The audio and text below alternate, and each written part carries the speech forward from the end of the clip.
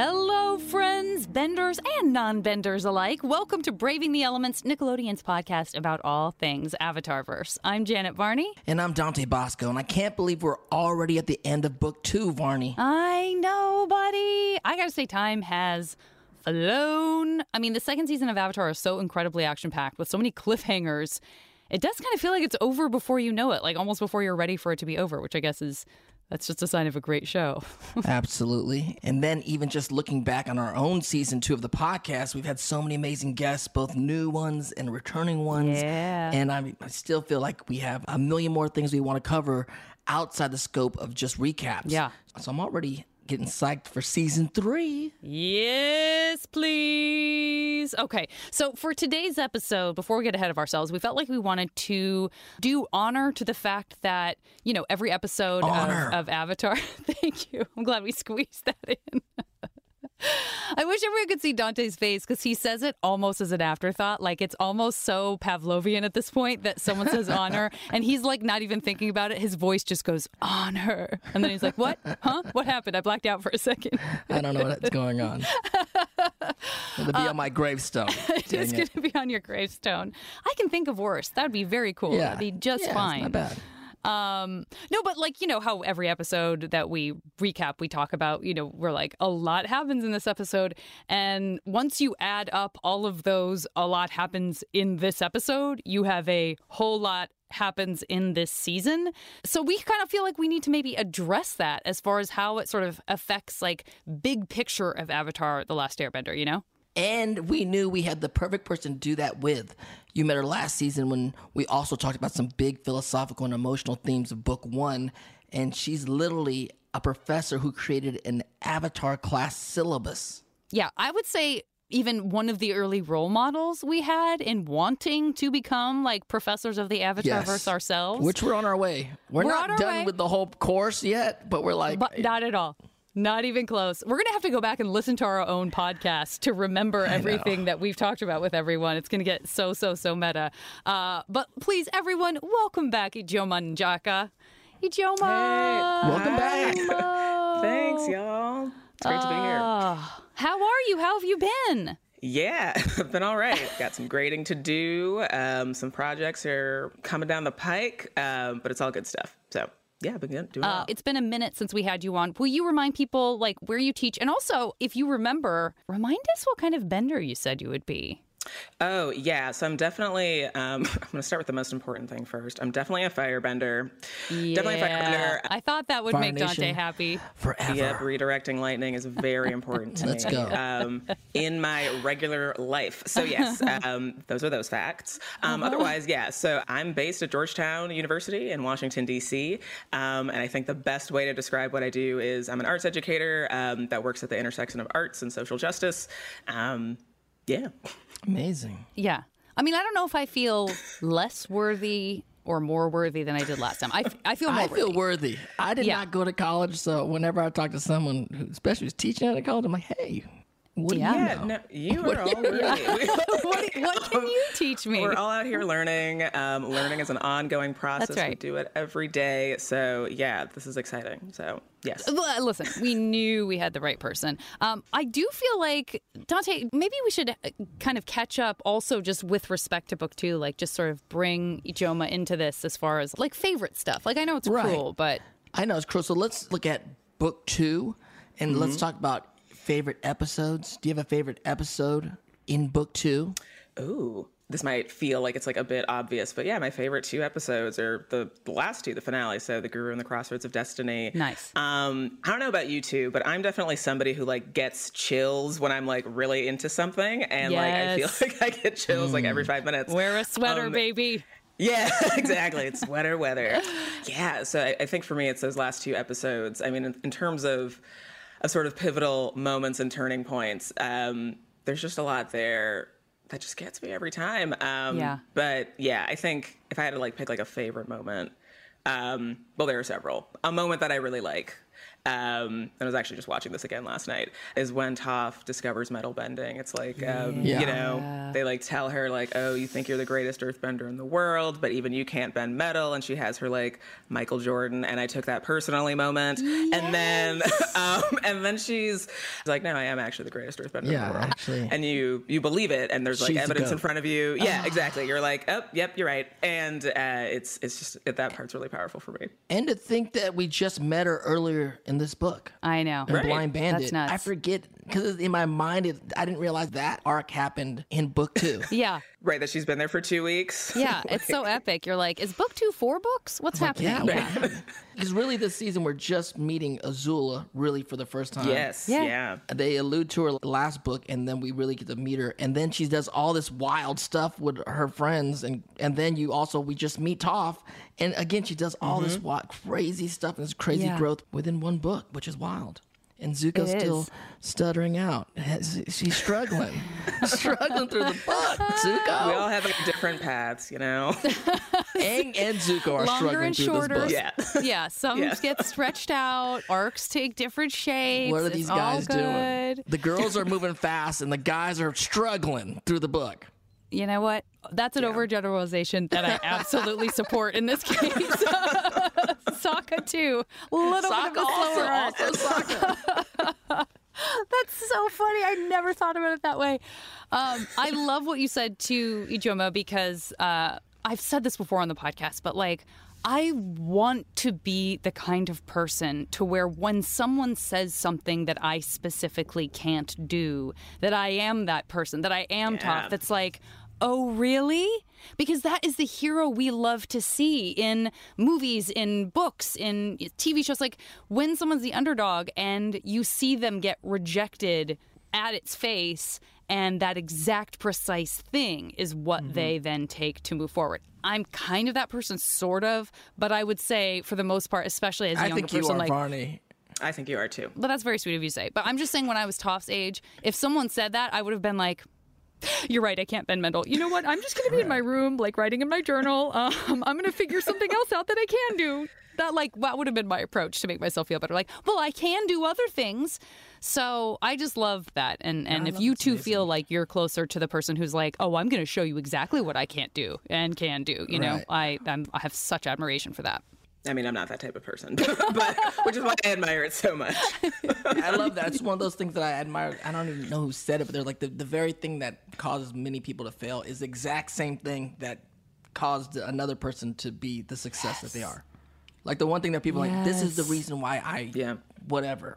And then that very reason is, and as horrible as that reason could be, is the very reason why someone else became as great as they become. And I'm like, that's a good lesson. Yes. It's a great lesson. So that being a favorite moment for you completely resonates for both of us too. That's a beautiful moment. What about characters? We talked about a couple of newbies just now with Dante, but do you have favorite characters? And they could be, you know, sort of like one-off that you see once and say goodbye to and wish you saw more of, or, you know, they could be the Azulas of the world, or both. Do you have characters that come up for you that you're like, yeah, I love that person?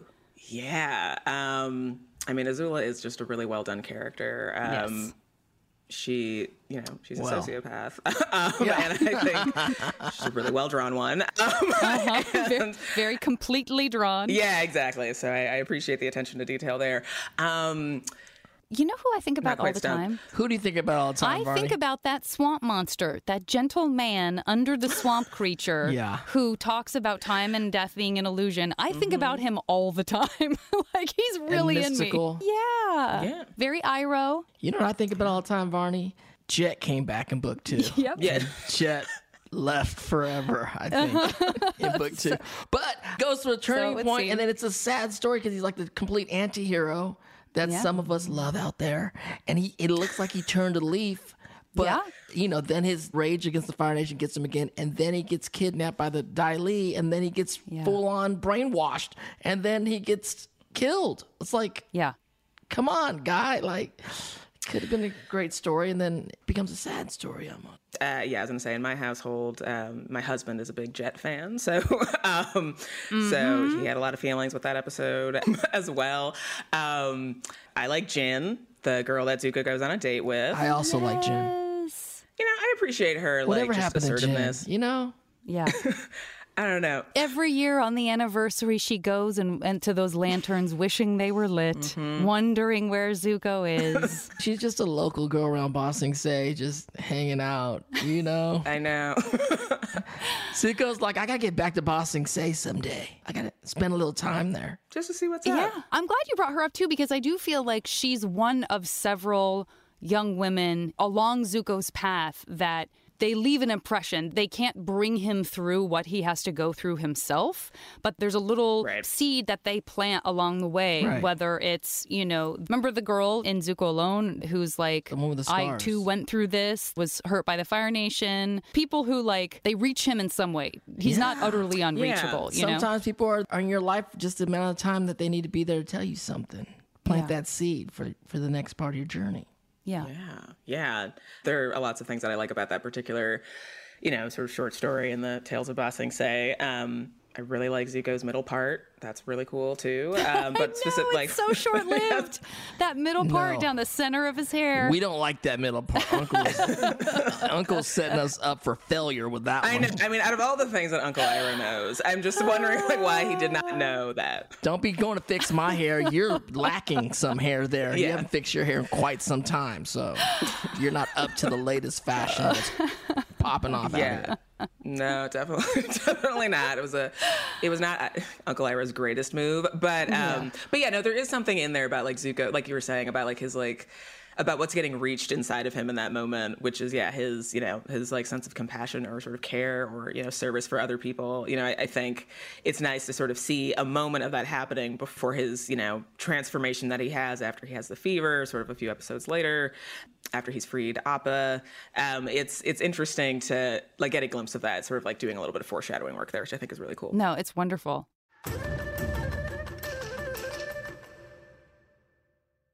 Now, what about Aang? The whole arc of him learning earthbending this book I thought was it's so insightful. I love how they go into the elements, what it takes to they really to do certain elements. I'm so glad you mentioned him that. as an airbender going into earthbending, and of course meeting Toph, who's kind of contrary to him through a lot of his earthbending learning. And he's not, and as our hero of our story, our protagonist, like he's not taking to it very easily. It's almost like the diametric opposite of what he does naturally. Yeah. And so to see him struggle through that, it's really cool. Also, there's like all these lessons in those teachings and his struggle. Mm-hmm. Yeah, no, it's really awesome to see like his growth. And I think that's something about what makes the show so important is that the hero is not like fully formed, we're like seeing them grow and develop and become somebody else. And I think this book does a great job of in the, episode where Iroh is teaching Zuko about, redirecting lightning, for instance. Yeah. Is that Bitter Work? Is that the same one? Yeah, Bitter Work, yeah. Mm-hmm. So it's the same one as where the first time we really see Aang,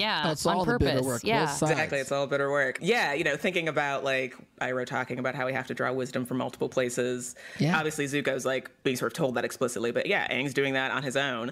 And we can sort of see that that's not, through both Aang and Zuko, that it's not always easy to do, to learn something different or to learn something that once you sort of discover it, you're actually not going to be the same person on the other side of it once you learn it. I love that. Yeah, Toph, we can't just be challenged by the two bad guys and all of a sudden we just start bending metal. We're not those kind of benders, Toph. I mean, that's why the show's not about her. But one thing that I was thinking about in terms of like also like turning points, there's one moment in the Guru that I think is like a little subtle, but is actually another one of my favorite moments, is when Aang is, opening up his chakras and he's like at the last one. And so he's like, accessing his like cosmic energy and he sees his big sort of glowing self and then his arrows start to glow on his body and he looks at his arrows and he smiles. Oh, yeah. Share me the details. I love that moment because, we see so much of Aang in the series. He doesn't look that happy when he's in the Avatar state. You know what I mean? It always sort of comes out of a sense of like strong emotion or anger or deep sadness. And so I love that he is glowing and he likes it and he thinks it's cool and continues to like walk towards it and step towards it. Obviously he like runs away from it 2 seconds later, but I think that moment that feels like a turning point for me. Like, he knows that it's possible to like really embrace his power and to be comfortable with it, which actually feels really critical. Especially, yeah, I mean, thinking back on like when he's having nightmares, like the thing he's afraid of is himself in the Avatar state. Maybe not the only thing, but like, which becomes foreshadow report. That's like kind of Korra stuff too, where it's like the thing inside you, it becomes the thing that you're most afraid of. It's a wonderful, wonderful moment, and it is subtle, and it does feel like it sort of starts to put away some of those like open-ended things, like having dreams about yourself doing terrible destruction or sort of seeing what you've done from the outside, like that kind of thing. It's a great moment. But it is crazy. Like, yeah, like going back to Aang for a second, like you don't know going in, if you're watching the show for the first time and the book is called Earth, you don't necessarily know, like, is this going to be a season about Aang learning how to earthbend? And it is and it isn't, right? I mean, it's there's so much happening in and kind of outside of that. In a way, there's times where I'm like, I feel like, oh, it's Earth because they're in the Earth Kingdom and, you know, it's Earth and we're meeting Toph. And yes, by the way, Aang is also learning how to earthbend, but it doesn't feel as front and center as like a conventional show might make it. Like, this is about a boy. The boy has to learn how to do these things. The first season, he learns how to do this. The second season, he learns how to do this. It's like, no, episode 9 is when he sort of starts to show promise as an earthbender and do it at all, you know? It's really interesting. Yeah, I agree with that 100%. And I think there's probably a level of analysis that somebody can do, but, you know, about sort of like what other folks are kind of learning in these different places too. You know what I mean? Like, I think titles are, sort of invoking something, but they're also in their own way, like turning points for the various characters about sort of things that are like important to them, but like are adding on to their like knowledge and information that they're accumulating, which is why they, you know, have a growth arc by the end of the series. You know, one thing I was also thinking about in terms of turning points in this season, I was thinking about Iroh and Zuko, but in particular, just Iroh just choosing to yell at Zuko a little bit a couple of times. That was heavy. This season. Yeah. Yes. Lake Laogai, he takes it to another level in Lake Laogai where it's jarring. I mean, it's really the turning point for Zuko to release the blue spirit. As cool as the blue spirit is, cool as that mask is, as cool as the vigilante life is. It is really that Batman life. He drops that. And because Uncle Iroh really, and shout out to Mako, and that performance, it really jars you. Like, oh my goodness, this is real. It feels really real. And then you see Zuko start to transition into where he's going to go, and it's not an instant transition as we see through the Earth King. He's sick through the whole episode because he kind of broke himself. That whole thing broke who he thought of who he is, and now he has to put himself back together to figure out who he's going to be, which is, it's a big turning point. Yeah. That episode is so intense, and I mean, I don't think we talked about it in the episode itself, because if memory serves, we were with Gray and she was having trouble not becoming Azula. There was like a lot of, she was sort of battling her own inner Azula, even as Zuko was battling his inner Zuko. So we didn't talk that much about Zuko kind of needing to like sweat it out, right? Have that fever. Yeah. But I love how awful it is, actually, because we hear from Iroh that like, this is not pleasant. Like, we would all love to think that if we've been making a series of choices that maybe we shouldn't for a period of time, that we're going to make that right decision and boom, everything's going to turn around for us, because isn't that just? Isn't that what we deserve if now we're starting to make the right decisions? And it's hard that things have to catch up with those choices, right? That's really hard. And it can cause you to slip back down like we see maybe Zuko going through. But don't we all kind of have that where we're like, well, I thought I would feel better right away. I don't know if it's worth it then. Yeah. And it goes into the idea of like real change takes conflict and pain to move, or some kind of like real change is not as easy as we would want it to be most of the time. And so that you kind of physically get to see that with Zuko. And I thought it was amazing that they put that in the piece, because it's like, wow, that's heavy. I mean, this is the Book of Earth, but that was heavy. Mike and Brian? Yeah, I mean, I think what you're talking about, right, change and growth, it's not always linear, and progress isn't linear. And so it is really interesting. It's exemplified with Zuko, you know, especially when those changes involve, kind of what you both were talking about, like just a huge reorganization of someone's like concept of who they are. Like they have to, yeah, like you were saying, Dante, like build up their sense of who they are. They have to build that back up. There's an element of, like healing that's happening there and recreating. I mean, yeah, it is bitter work. It's, yeah, really interesting just to be able to see that on the show.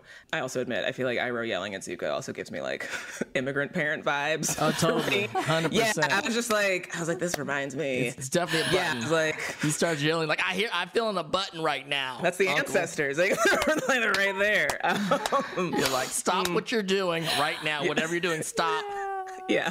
I love that, though. And I'm saying this, by the way, as a kid whose family has been in the same country for quite some time. But I have a lot of friends, including Dante, who are first-generation American, and we do see that in stories in Avatar, but as well a little bit, especially with Iroh, which is this idea of like something we can all relate to, which is, I can't infuse in you everything I've gone through and everything my family has gone through to take you to this moment that feels very fleeting to you. It feels very like you're the center of your own universe because you're young.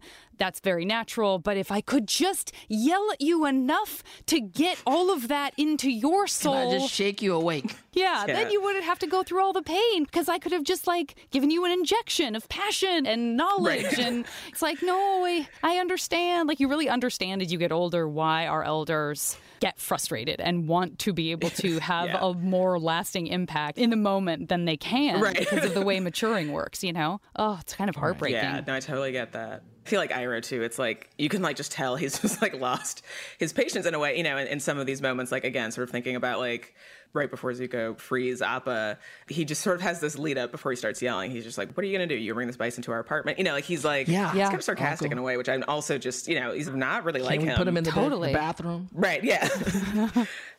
Let's talk about Sokka for a second, and we'll get into some social media responses. People had such lovely responses. No surprise there. Deep thinkers all, the Avatarverse fandom. But Sokka, here we see, we're not focusing on him, and he's maybe not going through something that comes up every episode, the same ways we see Zuko going through stuff. But how about that experience he has with Suki and the Serpent's Pass and stuff? Ijeoma, what do you think about kind of Sokka's coming through, what he comes through at the end of book 1 and like how it's affected him in book 2? I think the thread of grief feels, it's central to the entire series. This is a series that begins with information about a genocide and a war and loss. It's just so present in the show. And so I think what Sokka's experiencing, I'm sort of in awe, I guess, to see it, reflected in a series like this, particularly the way in which he's sort of like processing his grief. And, obviously we see this most prominently in the Serpent's Pass. And, you talked about it in that episode, because I just listened to it in that recap episode where, before like Sokka and Suki are about to kiss, but like the moon's right in the background. And, you feel the sort of presence of Yue. Like your ex just hanging around every night. Yeah. I think between that and also when I think about sort of like these threads about grief in book 2 in particular, I'm thinking about the ones that are coming to mind to me are that moment with Sokka and Suki when Aang is unlocking his chakras and is talking about the loss of all the airbenders. And, Guru Peti talks about love as energy and sort of love transforming and sort of becoming something else. And the shapes sort of turn into Katara. Yeah. There is such a Yue parallel that is, it's like Aang saw what it looks like when love is sacrificed for the greater good. And, yikes, it's hard. Yeah. And I say this as somebody who's, experienced loss. Because of that, I also sort of connect it to what happens in the swamp, right? About thinking about grief in particular, because of what happens with Sokka and Yue and what we're seeing with Aang processing with the airbenders. It makes me also think about what happens in the swamp, where time becomes less linear, right? And it's not sort of moving in a straight line, but time is sort of connecting the past and present all together because of what Guru Pratik is saying about love becoming an energy and love sort of transforming into other things. I think a lot in my personal life about the things that grief and loss kind of enables or sort of facilitates, if we're thinking about it as energy, how that energy gets redirected perhaps, or how that energy sort of gets, kind of harnessed into other things, I find really sort of interesting and definitely like a life lesson that I'm like applying sort of regularly. But, I know a number of folks kind of who have been experiencing grief and loss and kind of the things that have come out of that, I think is just so fascinating. And so I'm just always really moved to see for Aang, like the clouds kind of shifting and becoming something else, becoming something new, which again is sort of facilitated threaded through the loss of the other airbenders, but it does sort of allow for something else to change, or it makes something else possible, which I think is just sort of a lovely thing to think about. Absolutely. I love that you brought up the swamp and the guru connected and side by side, because even just thinking about just having had McGizzy on for the guru, like his choices when we reached out to him, because we love him and he's so brilliant and his perspective is always so amazing, as it was with both the first episode they did in book 1, which was Bato, and then of course the guru. He was like, I want to do the swamp or I want to do the guru. And so I think I love hearing you kind of thinking to bring them up side by side as well, because it's like, well, you see exactly why if he loves one, he loves the other, and why that totally makes sense. They're so connected, and that's such a great point. I'm so glad you brought that up. And then also, we have sort of at the end, and then we'll move into these social media responses and just give some shout outs to folks who also, had some great feedback, some of which is reflected in kind of what we've talked about, but is this idea of like power and where our power comes from. And I just want to hear your thoughts, Ijeoma, on like the library, for example, and this idea of how you use knowledge you have and how you decide when you're right. Do you know what I mean? Like, Wan Shi-tong really sticks with me because I'm really troubled by the fact that he says this thing keeps happening when humans get knowledge, and it's that they use it against each other. And it's complicated that is exactly what has to happen. It's kind of disheartening when he says it. It's hard, right? And then we do exactly what he says. Yeah. It's bad because he's kind of right. Then he's going to eat you. I'm going to tell you this, and then I'm going to eat you guys, all of you. I know. Knowledge and power. What I find interesting about that, I'm going to say something that maybe feels a bit like a sidestep, perhaps, but no, I'm into it. We love sidesteps. I think the interesting pairing, or the tension or dichotomy between knowledge and power, or sort of what happens when one is sort of feeding the other.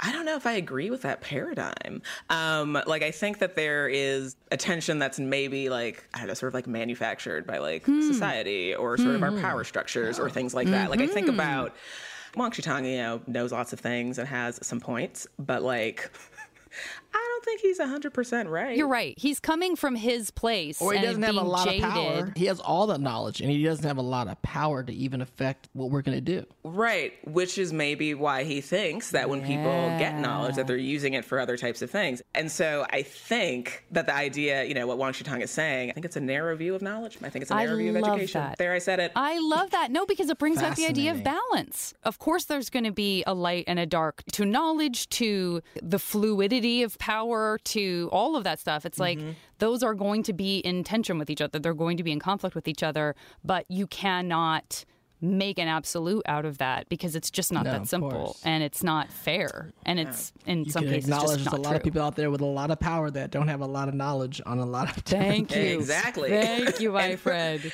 Yeah, and there's a bunch of examples at least in our world, of people who, get knowledge and they use it for good, or they use it to help rebalance power, as you were saying, Janet. Right. Absolutely. Yeah. That was great. I'm so glad we talked about it. Can I talk once about, for the audience, I felt a big turning point in Ba Sing Se. Yes. Because I think we built up Ba Sing Se, this whole magic place and this great place, and even both sides. I mean, Iroh's talking about it in a certain way. The whole gang is trying to get there in a certain way, and Top's talking about it. But then when we get there, it's like we turn a swift left. What is going on sucks. here? It's not what it's beautiful. I mean, it's beautiful. We got to the big city and we're like, this is great. But then immediately you meet Long Fang and the Dolly and poor Judy. Judy's in right, yeah. Appa's there somewhere. Yeah. It's all of a sudden we're like, oh, and the whole thing is at least in this book, you're hearing all these other people talk about the Fire Nation in a certain way, and then you get there and you think that they're going to be totally behind the gang and the Avatar fighting the Fire Nation, and you're like, oh, this is not the case at all. They're talking, there's no war even going on, and you're like, whoa, what's happening? Yes. Which is, I think, a big turning point for the audience with the gang to go oh, the world doesn't always work out the way you think it's going to work out, and now we have a whole other barrel of worms that we have to kind of sift through for the rest of the season. Yeah. Yeah. You got to Ba Sing Se, you can't even get to the king, and then you get to him, and you're like... And nobody even believes you. Everyone looks like you're crazy. What are you talking didn't expect about? to have to convince you of this. This is crazy. Yeah, I'm definitely of the mindset that Ba Sing Se definitely sucks. Yeah, just 100%. Don't think I want to visit. Jin's there. Jin's Yeah, over she's there. there. The Jasmine Dragon is there. Jasmine Dragon. Good. Gotta love that Jasmine Dragon. Spots there. Very good tea spots. That's right. That's right. Yeah, but I mean, I think way to like learn about managing expectations, right? About like Ba Sing Se, like, you know, sort of like hyping it up as this place. And it's so interesting to just like think about like just everything that's happening like in the Earth Palace. I have like a lot of questions. Some of it I think is sort of like a testament to some of like just the world building that's like different. Like each of these nations have their different cultures, and we sort of get that in the Earth Kingdom. It's interesting to me that, you know, the leader of the Earth Kingdom is somebody who doesn't leave his palace and is somebody who maybe doesn't bend his element, and that feels and doesn't have a lot of knowledge of what's going on. And doesn't have a lot of knowledge about what's going on in the Yep. world, which I think is really interesting. And that's just, it's different from just a lot of the other places that we've seen. And, you know, I think, you know, in some ways it's sort of a testament to like, okay, well, maybe, you know, there's an interesting kind of like culture shift or something that's like happening there. Yeah. But yeah, I, in my, you know, just sort of abject disregard for Ba Sing Se, I appreciate, you know, that our heroes in the show are, you know, out there like trying to figure out how to like make it work for them in different ways, you know, trying to figure out like, okay, well, maybe we can sneak in this way. Like maybe we're going to do like, maybe like, you know, we try this angle. You know, I appreciate that a lot. 'Cause I don't. You'd be like, I am going to leave. Yeah, Goodbye. I'm like, I think you beat me. I'm done. Yeah. You know, yeah, Ba Sing Se is a tough place. Agreed. Okay, so let's get into some social media responses. Some of them just wanted to shout out. We may not read your exact response because many of you had similar responses. They were all so thoughtfully written and so wonderful. I'm just going to start by recapping. On Twitter, Cody Middleton98 says, Zuko freeing Appa and Lake Laogai. Iroh's speech during that scene, the effect that the choice has on Zuko. We've been talking about it through this episode. Really feeling like that's a very strong turning point, just like you guys were saying. And then on Instagram, Alec and Lucan and Zazamataz and Zach Van. Wonderful conversation that got started within the response area of just like everybody kind of weighing in and talking about that whole beginning of that transformation, that metamorphosis, and what's painful for Zuko. So, Dante, I want you to know you're very well represented there. But if you don't mind sharing the one that from Twitter. Yes. From @Simpatico Chick and Sinfiltro on Instagram agrees. Definitely Jet. The Lake Laogai episode is beautifully written. Jet's entire story arc was about his struggle with justice and the meaning of what justice is or what it looks like. For him to focus on the Fire Nation as an enemy and not realize his own kingdom betrayed him in the end is heartbreaking. Jet. Were you happy to see that Shout somebody out to was my boy showing Jet. up for Jet? Yeah. Rest in peace, Jet. Rest in peace. Also, at HTTY underscore DRG underscore on Twitter says, how could I not pick Toph metal bending? This was such a monumental episode with Aang and Guru and Sokka reuniting with his dad, but Toph literally doing the impossible is just chef's kiss. It is world changing what she does. It is world changing. Yeah, Kat and DFaust Writes and Marvin808 on Instagram were all talking about that as well. Oh, this goes to what we were talking about before with Sokka, Ijeoma. Sarah Kiley says, it's a smaller one, but I love Sokka in the Serpent's Pass episode. He's still coming to terms with Yue's death and blaming himself for things he thinks he could have done, but Suki inadvertently helping him realize that he's not solely responsible for everyone else's safety, something that was probably ingrained in him since he was left to look after his tribe when the men left for war, is really important to his story. I mean, what a great response. I'm sorry, just being on Instagram, scooting through some cute pics and then like laying some wisdom down like that. And not bad, Sarah Kiley. Not bad. Put it into the syllabus. Not bad.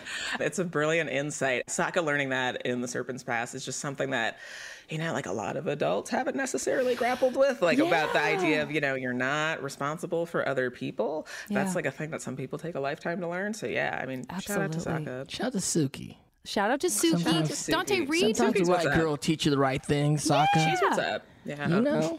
read the other one, the one that Sinful True said about Toph, because I love this one. Okay, on Instagram, Sinful True says, Toph, but not for the reason people have mentioned. She was genuinely devastated that she couldn't defend Appa outside the library, and it's the first time she openly demonstrates feeling helpless rather than this boulder of a person. pun intended. Right.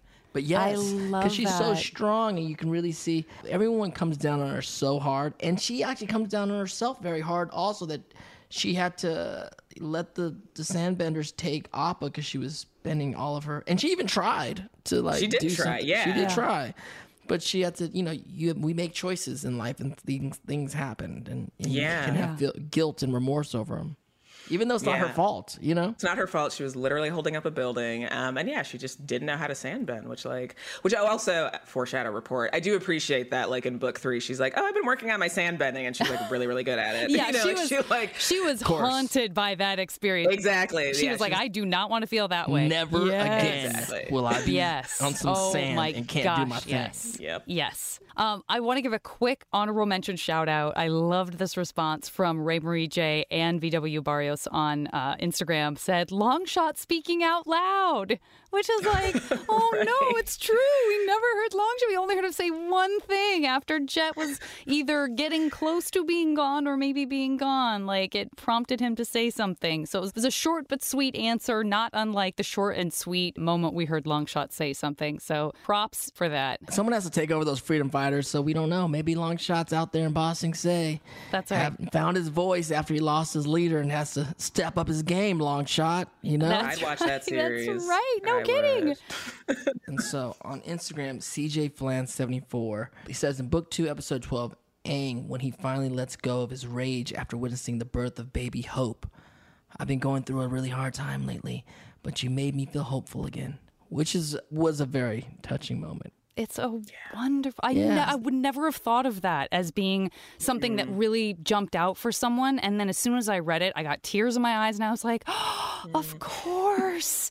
Like, thank you for reminding me of that, CJ Flynn. It's these things, we get so caught up in our own navel in our lives and pondering our own existence and our failures. And then you actually see there are some magical things that happen in the world still. And when you see one of those magical things that happen, where it be birth or death or various things that happen, it really puts things in perspective. Like, oh, hold up, okay, let me take a few steps back and stop, absolutely being so critical of myself at the moment, and let me witness something actually magical here. And so it was a really beautiful moment. Yeah. Love it. Yeah, I mean, there's just like you were saying, there's just these so many like small moments that some other people might kind of look over, but other folks are like, no, like this actually, like this was it, which is a one thing that I always geek out about, because it's what happens when you have like good art that you can look at, like different things speak to different people, and it's always really exciting to like be able to participate in that with other people. Well, we're so glad that you came on to do this with us. Thank you so much. Let us geek out together on big picture stuff. Always a great conversation. Absolutely. Yeah. Will you tell people where they can find you? Anything else you want to mention? We want to make sure you feel like you got to say everything you might wanted to say. Yeah, on Twitter, you can find me at Another Ijeoma, and my website is ijeomanjaka.com. Wonderful. Thank you so much. Thanks, Ijeoma. Yeah, thank you. All right, everybody. Thank you so much for listening to Avatar Braving the Elements. And hey, make sure to subscribe, follow, leave us a review. All of that really helps the podcast so much. And we love you guys. Next week, we are closing out Season 2 with our final recap of The Crossroads of Destiny with none other than Mike DiMartino and Aang himself, Zach Tyler Eisen. You can follow me on social media at the JV Club on Instagram and at Janet Varney on Twitter. And I'm at Dante Bosco on both of those. We'll see you next Tuesday on the iHeartRadio app, Apple Podcasts, or wherever you get your podcasts.